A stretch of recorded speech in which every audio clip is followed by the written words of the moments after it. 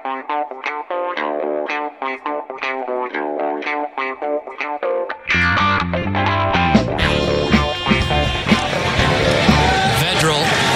it underneath to Shameen Jones. They want a little lateral play here for Bo Melton. They'll keep it hot for Vedral. Once more, hey, big fella, Raekwon O'Neal, take this. Oh, my goodness, watch out. Still no whistle. Shameen Jones cuts it back inside. He's just tripped up. Ball still live. Vedral still keeps it going. Watch out! There are no whistles. There are no flags. This counts. Bo Melton on the business end of the most amazing play you may ever see.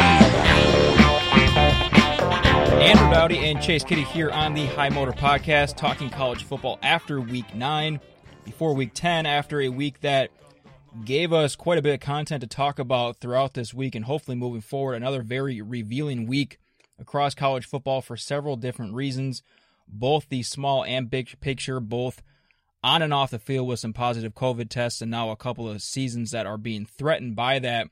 And now here we're talking on Sunday, so turning the calendar to November.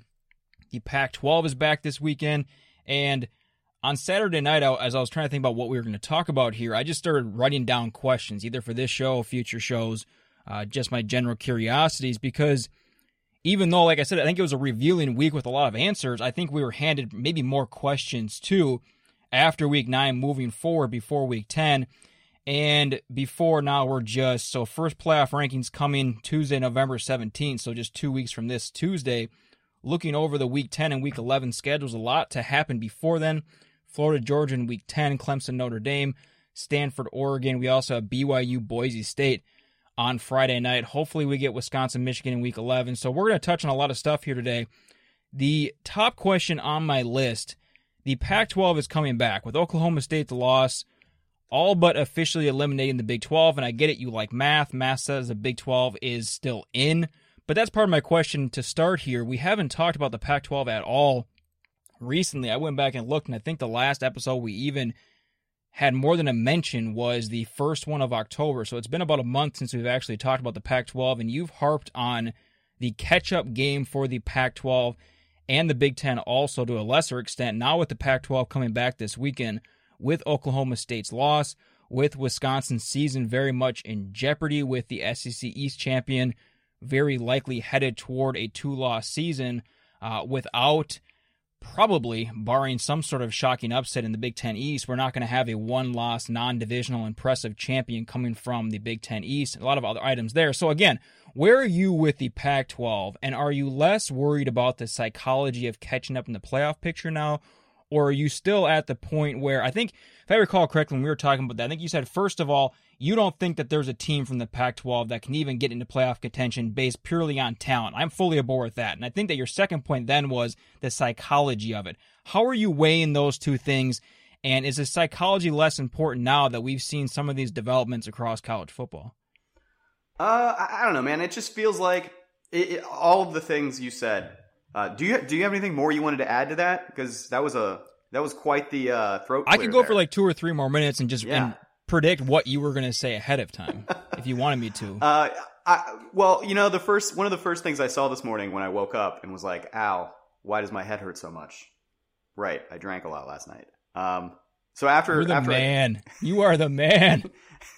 After that happened, do you ever just wake up and find a bunch of Old Bay on your floor for no reason and have no idea how it got there? Is that Totally. ever happened in your house? Totally. Yep. Got a good 8 hours last night. Feeling good. So one of the first things I read was Heather Denich's, I don't know if you want to call it a column or a recap story or whatever, but she kind of was taking up your idea from a couple weeks ago on this podcast that who's in better position right now, the Big 12 with everything going on or the Pac-12 that hasn't played a game we were yet? so far ahead of that game. Heather Dinich, big fan of the podcast. Thanks for listening, Heather. She kind of took that idea and ran with it, and I think it's an idea that's aged really well from you, that there's so much chaos in the Big 12 that up until the moment where the Pac-12 kicks off, they are kind of in a better position. And I don't think I saw it all the way at first as clearly as you did, But I do think that's true. Now, as soon as the Pac-12 kicks off, I mean, it doesn't really matter. You can be a fan of either conference or a team in either conference. It doesn't really matter. I don't know that any of those teams in either conference at this point has a likely or realistic shot at getting into the playoff. I'm not going to say it's impossible, but let's do what's realistic here. Is it realistic that either any team in either conference gets into the top 4 at this point? I'm going to say no. Like, I got the ire of a bunch of Texas people on Twitter yesterday because there was a guy saying, well, you know, Texas technically still controls its own destiny if it wins out. Like, okay, I get that that's theoretically, factually true, but are we dealing with theoretical stuff or are we dealing with likely things? I don't think that's even factually true, honestly. I think that in terms of the Big 12 championship, it was. Oh, to win. So he's saying that if they win out, they can win the Big 12 championship, or if they win out, they win out, they're in the Big 12 championship. Which is yeah, I'm fine with that. Yeah, technically true, but sure. When you're 2-2 in conference, so before the Oklahoma State game yesterday, you're 2-2 in conference. Your wins are you've played 3 of the 4 bottom teams in the conference, and you're 2-2. They just haven't played Kansas, but they played TCU, they'd played Baylor, they'd played Texas Tech. Why are we talking about you going 5-0 against the 5 best remaining teams in the conference? It's like what we talked about before the season. With those 5 games now, one of which they've won, there's a better chance that Texas would have gone like 1-4 in those games than 5-0. Yeah, absolutely. I mean, it's like before the season saying, well, UTEP, if they run the table, they could be in the New Year's Six Bowl. Yeah, yep. That is 100% true. We might need to be talking about Coastal Carolina running the table. That could happen. I don't like polls, and I don't really care about them, but we both agree that polls matter for perception. Yes. And I think that this whole like disrespect thing is always totally overblown, but there are a lot of like people that I respect that are actually openly wondering why Coastal Carolina is ranked that highly. I can't name, I think they're 20 going into this weekend, and we'll see where they land. I can't name 20 better teams than them in college football right now. Can you? And we're not going to do this right now, but I kind of want to play the disrespect card. Like, I don't know that there are, if we are putting, like, I know App State hasn't been ranked that highly. Last year was the first year that a Sun Belt team actually made the playoff rankings, but if App State is getting that kind of credit, I have a hard time not saying that this Coastal Carolina team is just as good or almost as good as any App State team that they've put out over the last 7 or 8 years. So why? Again, I can't find 20 teams in college football that are better than Coastal Carolina. That is my point. That spot where they played Georgia Southern last week, where they had just gotten into the rankings and now you're coming home to play Southern, like 7 or 8 times out of 10, a team loses that game because that's just prime letdown spot. Right. And then they win that game. It's kind of a gritty, defensively minded game. They get a late touchdown to kind of push it out of reach, 28-14. Then they come back this week and just destroy Georgia State on the road 51-0. So I mean, they're good. So, you know, that's High Motor Podcast. You're home for Coastal Carolina football talk. I mean, we talk about things we jumped on early. We jumped on that after the week 1 or whatever week they started in, calling this the official podcast of the Sun Belt Conference. I think what you're finding out is that we're just 3 weeks ahead of everybody else. Going back to the Pac-12, and I mean, we can talk about all day the hypotheticals of what they were to do if a team were to be undefeated. I'm fine with having that conversation because with this small of a schedule, anything can happen, and I don't really know. Typically in the Pac-12, it gets shit on, but I don't think people understand that the middle and like whatever you want to call it, second, third tier teams in the Pac-12, like 3 down to 10, has actually been pretty good, pretty stable over the last decade, even though the Pac-12's playoff struggles get shit on. I think we are missing that point. I don't know if they have that this year, but going back to my point, even if you want to play the hypothetical game, is there a team in the Pac-12that you are positive is a top 15 team in college football right now? Because I don't see it, and because I don't see it, I have very little confidence that a team that is outside the top 15 or even outside the top 20 in terms of a purely good, talented top 20 football team can actually run the table and do that. Therefore, I think the hypothetical is kind of stupid, kind of like what you're saying with Texas. We can have that conversation all day if Texas were to run the table and get to the Big 12 championship game. That's fine. I don't even want to disagree with that. But Texas has given us nothing to show that they can do that. And going into the Pac-12 season, I don't see a surefire top 15 or even a top 20 team that could even pull that off.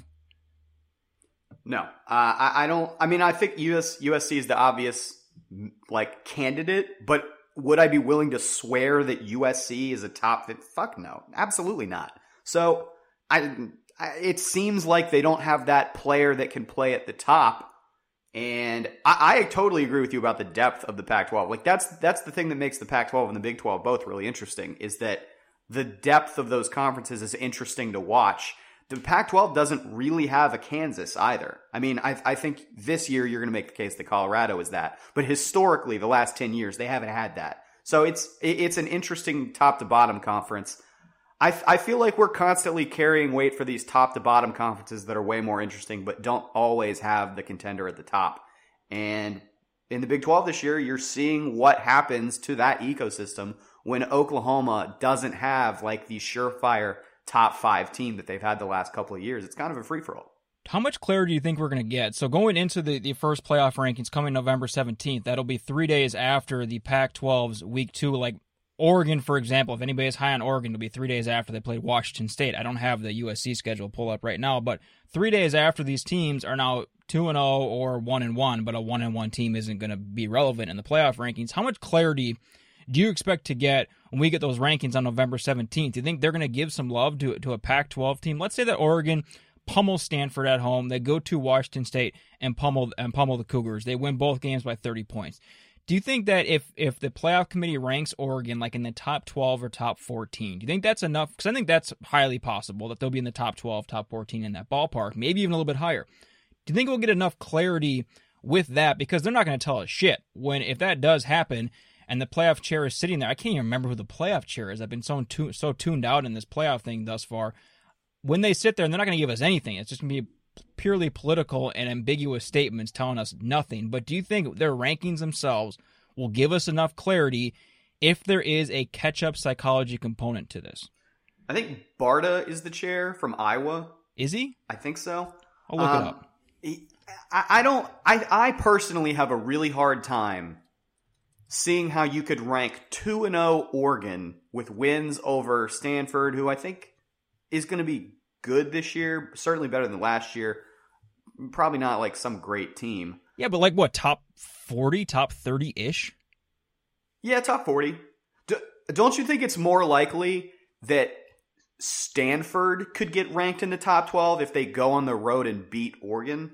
I think that's a more likely path. I feel like you need almost an unlikely candidate if you're looking for somebody from the Pac-12 to jump up there with 2 wins, no losses. Does you need anyone somebody that kind of comes out of nowhere. Because it seems like the public perception of this, and I'm guessing that will translate to the playoff committee, is that Oregon and USC, despite Oregon's departures, those are probably the top 2 teams in terms of public perception.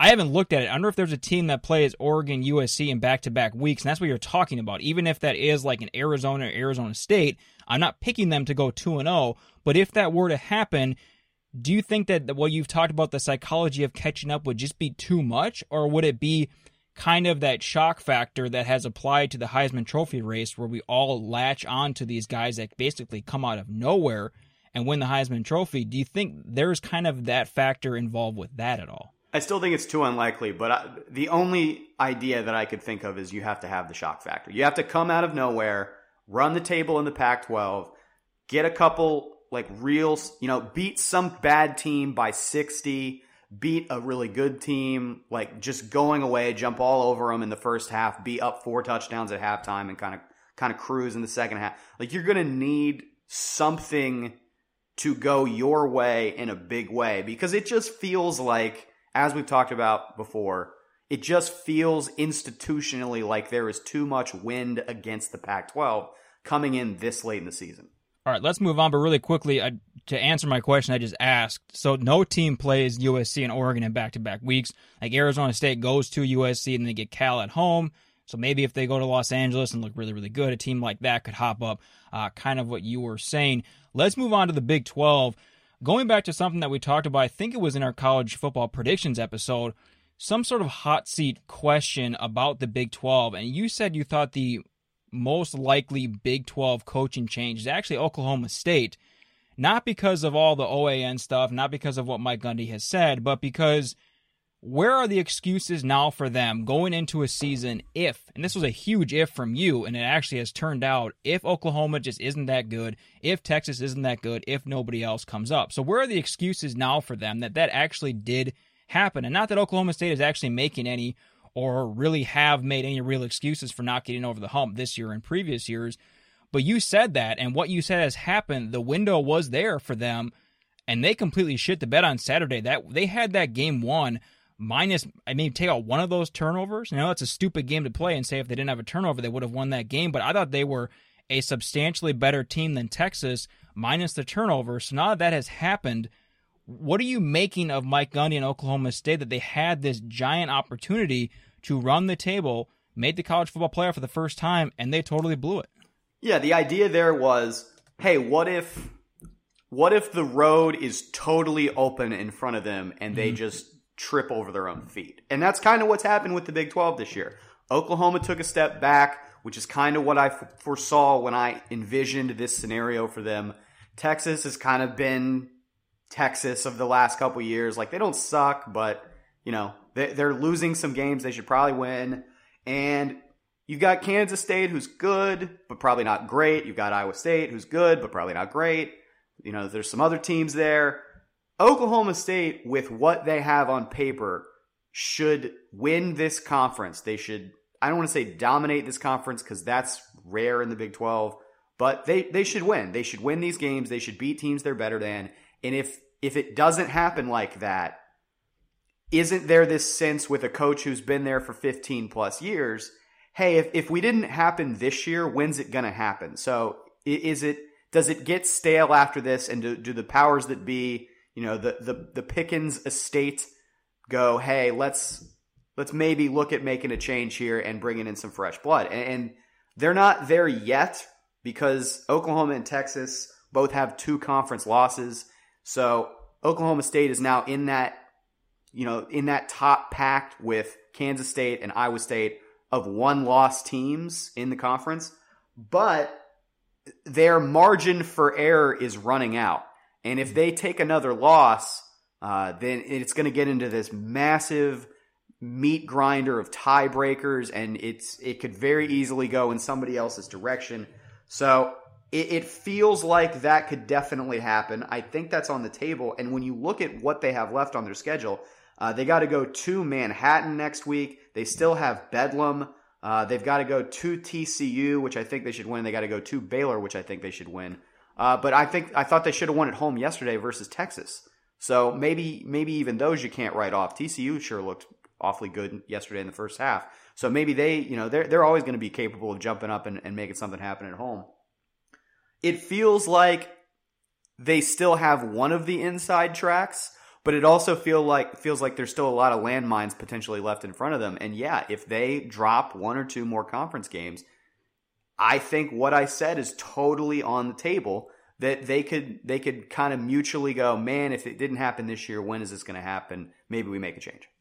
And I asked the question, big picture, talking about college football playoff, and I think that's initially how we brought it up in the college football predictions episode, because you did pick Oklahoma State to make the playoff, and we had said if it's not going to happen this year with what you think, maybe Oklahoma will be down, Texas, like you said, but shrinking it a little bit to what you just said at the very end of your conversation, they still have 4 of their last 5 games on the road, Kansas State and Oklahoma, 2 very losable games, at TCU, a very losable game. I think they beat Texas Tech and Baylor pretty comfortably, but finishing with 3 regular season losses is not off the table in a year in which we're going to get to this in a second, but I think there's still a very, very strong argument that Oklahoma State is the best team in this conference on paper and on the field.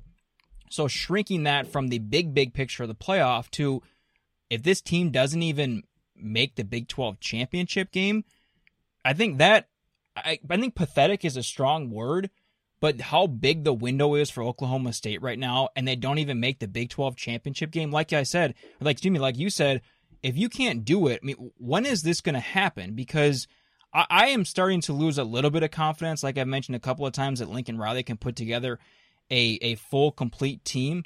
But if you're not doing it this year, at what point do you think that you're going to get over the hump and do it? And Oklahoma State has proven their commitment to Gundy with extensions, wanting him back when he wanted to leave multiple times. He's making a whole shit ton of money. They have good resources, but they're still in bumfuck Oklahoma, not a great recruiting ground right around them. So I understand it's not like a top 10 or a top 15 job in college football, and I don't think that the playoffs should be the expectation at Oklahoma State, but I think that an annual appearance in the Big 12 championship game should be the expectation, and they're not even going to do that this year potentially. I don't know who they would hire. Like, I don't know what level of job this is. I actually had to sit down and look at it, but getting to the one when I texted you last night where I said, could you even rank the top 5 teams in the Big 12 right now? And I think that there's an argument for Oklahoma State being on top of that. But if they're not one, isn't that kind of pathetic this year? So going to my question, who do you have in your top 5 right now if you had to rank the top 5 teams in the Big 12? And if you don't have Oklahoma State, what level of pathetic is that for you? I really have no idea. I'm fascinated by this question of who's in the top 5 of the Big 12.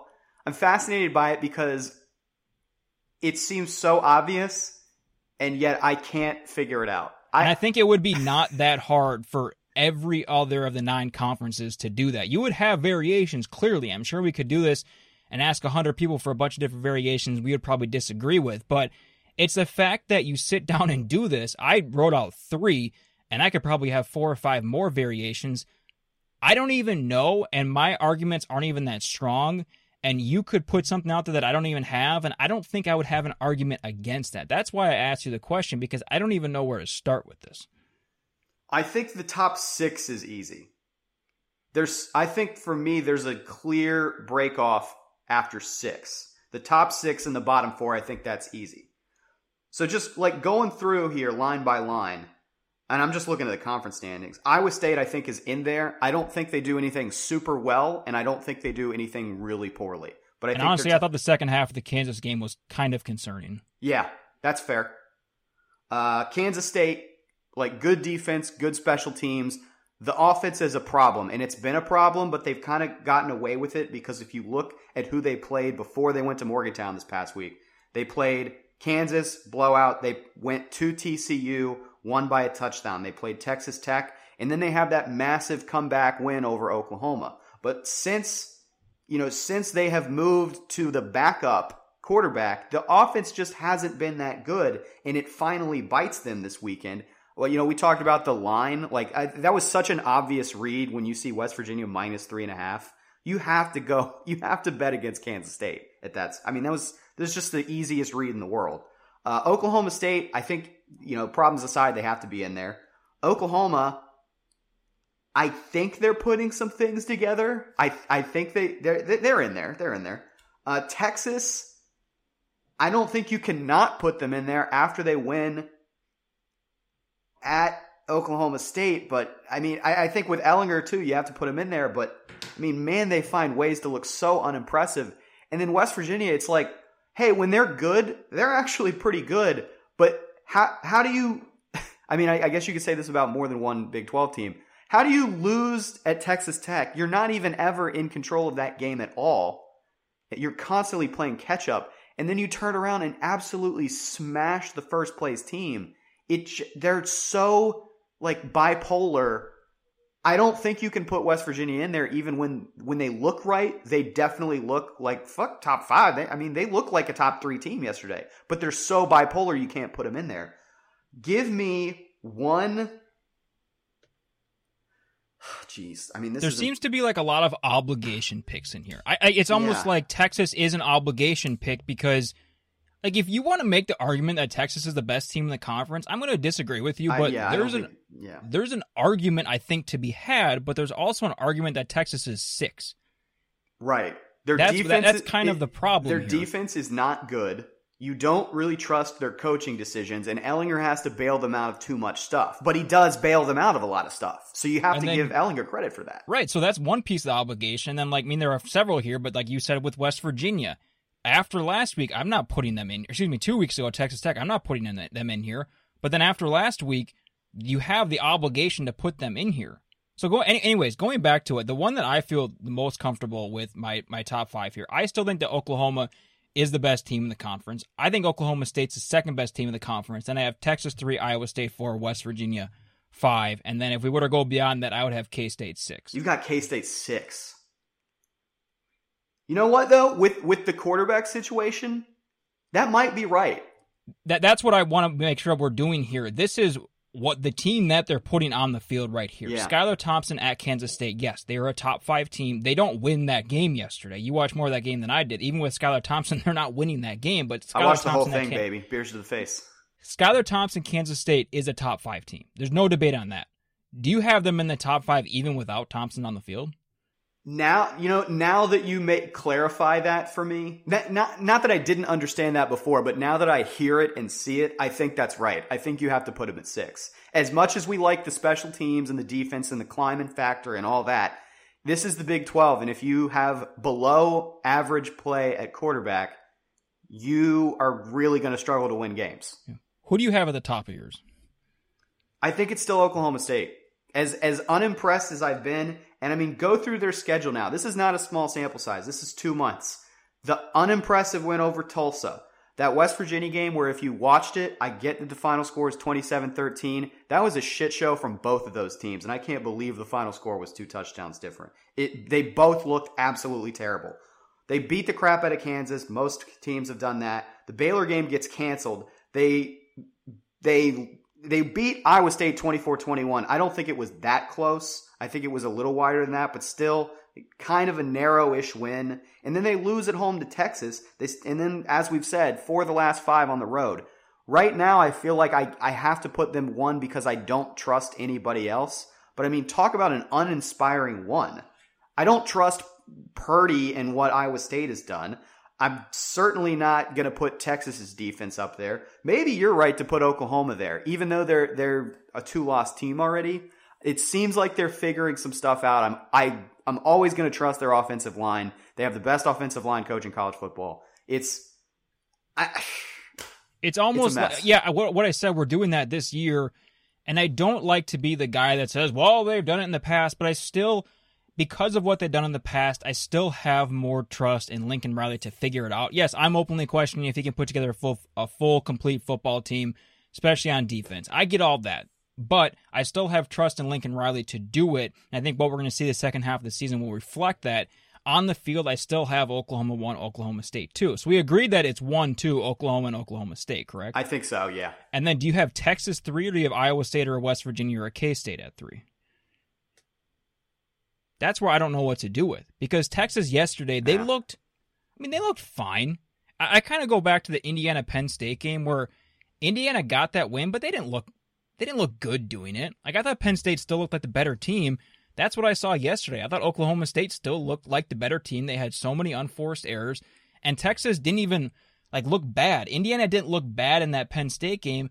Texas didn't look bad yesterday. Therefore, I don't want to dock them because, as you've said so many times, at some point, a win has to mean a win. We have to give credit for it, and we'll give them credit for that. But I just don't know. It's almost like we have nobody at 1, and then 2-3 is Oklahoma State if you want to put them whichever way you want to put them. And then there's no 4, and then we just drop down to 5. It seems like we have very clear cutoffs, so we're just skipping spots now. Can we do this? West Virginia plays Texas in Austin next week. The winner of that game is 3. Can we punt to next week? Are we allowed to do that? Yeah, I want to see what Iowa State does, though. I agree with you. I think that. And part of me feels like we're disrespecting Iowa State. Well, like this they're tied almost for kind of first. goes back into what you talked about before the season. It was after the Louisiana game where you're like, guys, it's Iowa State. Stop overrating them. They almost became like this super underrated program to this popular, trendy, overrated pick. And Brock Purdy is kind of the epitome of that because there's nothing wrong. Like, Brock Purdy is a good quarterback. I haven't ranked the quarterbacks in college football, but I would imagine he's a top 20 to 25 quarterback comfortably.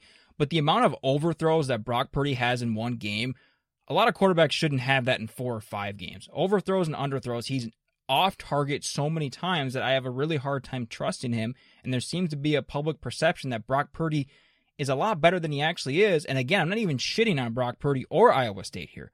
But I think that there is an overrated perception of Brock Purdy and Iowa State that I still want to see more of them. I don't trust them going forward as much as I trust Lincoln Riley. So yeah, I'm fine with saying that the winner of that game can be 3, but I still want to see what Iowa State does next weekend. Again, going back to K-State really quickly before we move on here, do you think that they're a better team than West Virginia with Skylar Thompson? If they play on a neutral field and Skylar Thompson is playing that game, neutral field, 10 times, does K-State win at least 6 of those? Yes. I would have told you, even if they have Skylar Thompson yesterday and West Virginia wins that game, I still think K-State's better. They're better on special teams. I think both defenses are pretty good. Maybe West Virginia has a slight edge. West Virginia, I said a couple weeks ago, that is the best defense in this conference. I don't know how much it's going to win them, but I do think they have the best defense in the conference. But K-State's offense just looks better. They have a much more clear identity on offense, especially when they have Thompson. It feels like they know what they're doing. And so many times I watch West Virginia this season, and I think, do you guys know who you are? Like they tried to kick a 52-yard field goal yesterday. And I'm like, the kicker cannot kick a 52-yard field goal. You have a good defense. Punt and pin somebody within the 10-yard line and play defense. That's what you're good at. So it feels like they don't understand who they are a lot of the time. And K-State, at least, I think they know who they are. You know, lots of tight end stuff. That kid they got from Northern Iowa, Briley Moore, I mean, he's really, really good. It just feels like they know who they are better. I would take them to win 6 or 7 out of 10 on a neutral field. The last question that I want to ask you is, you had, I think it was last week or 2 weeks ago, when you said, at what point do we start taking Oklahoma State seriously? And I think I said maybe 2 or 3 weeks on the road if they win these games. That obviously didn't happen. Taking that same question and applying it to the G5, at what point do we start having a G5 conversation? Specifically, probably BYU and Cincinnati, because those seem to be in the highest regard for public perception, and usually the committee reflects that perception. At what point do we need to start talking about them? BYU goes to Boise State this weekend. Cincinnati has Houston, and then I believe Cincinnati gets ECU and UCF. Yep, ECU, UCF, Temple, and Tulsa to finish off for Cincinnati. Neither of those teams are going to have a great win. If BYU goes to Boise and pounds them, sure, we can talk about that. But at what point should we be talking about the G5, or are there too many other variables out of their control that we need to be settled in the next 3 or 4 weeks before they even enter this national conversation? I think it's fine for them to just be really good teams that maybe even like fringe top 10 or like top 15 kind of teams, without having to inject them into the whole playoff thing. Because I just don't think that's reasonable to the amount of chaos they would need on the ACC scale and the SEC scale, which they might get. I mean, with everything going on with Clemson right now, it's not impossible. But the amount of stuff that Cincinnati in particular, since they're the more highly ranked team right now, that they would need to go their way, it seems unlikely. It seems like that probably wouldn't happen. And I think the game at Tulsa at the end of the season, and to some degree the game at UCF as well, I mean, those are going to be challenging games, especially the Tulsa one. That's kind of sneaky challenging. But I don't know that gets you the level of challenge you need to break through the ceiling into playoff contention. So I'm not even really thinking about it too heavily. I'm just like enjoying watching. I mean, Cincinnati's good, man. I watched and bet that Memphis game yesterday. Memphis isn't bad. They just beat UCF. Kind of a weird fluky ending where they came back and won like 50-49. But still, they're good. And Cincinnati pounded the crap out of them yesterday. So, I mean, the Bearcats are good. I just don't know that they're going to be playoff good. I think it's a fair point, and maybe it just isn't a fair question. And it's probably one of those things. I was talking to Philip from the 10-12 podcast a couple of weeks ago, and he wasn't complaining about this, but he was saying that he doesn't think that we, not you and I specifically, but just generally college football people, we put too much stock into the big picture of the playoff. And I definitely do this because I think playoff scenarios are absolutely fascinating. I want to talk about them all the time, but he made the good point of maybe we just don't appreciate everything that's below Clemson, Alabama, and Ohio State and the dynasty that Clemson and Alabama have created. even though that's kind of what the essence of college football is. It's all of those really, really good 8, 9, 10, 11 win teams that can threaten those playoff teams and make those playoff scenarios that interesting. And even though the outcome of our discussion is talking about the playoff scenarios, are we not appreciating just those really, really good teams enough? And it seems like that's the point you're making here with Cincinnati and BYU and then whoever else you want to throw into this conversation, that it's not really fair to have this playoff conversation with those teams and with whatever P5, 9, 10, 11 win teams that just don't really have the real chance to make it. Whereas we just need to appreciate this season more than ever that we have a lot of really, really good teams in college football. And even though we can talk all day about who's that fourth best team, we can talk about how much Clemson has struggled the last 2 weeks, we can talk about Wisconsin's COVID issues and all of that, how that applies to the playoff, there's still a lot of really good 9, 10, 11 win teams in college football that just aren't going to make the college football playoff.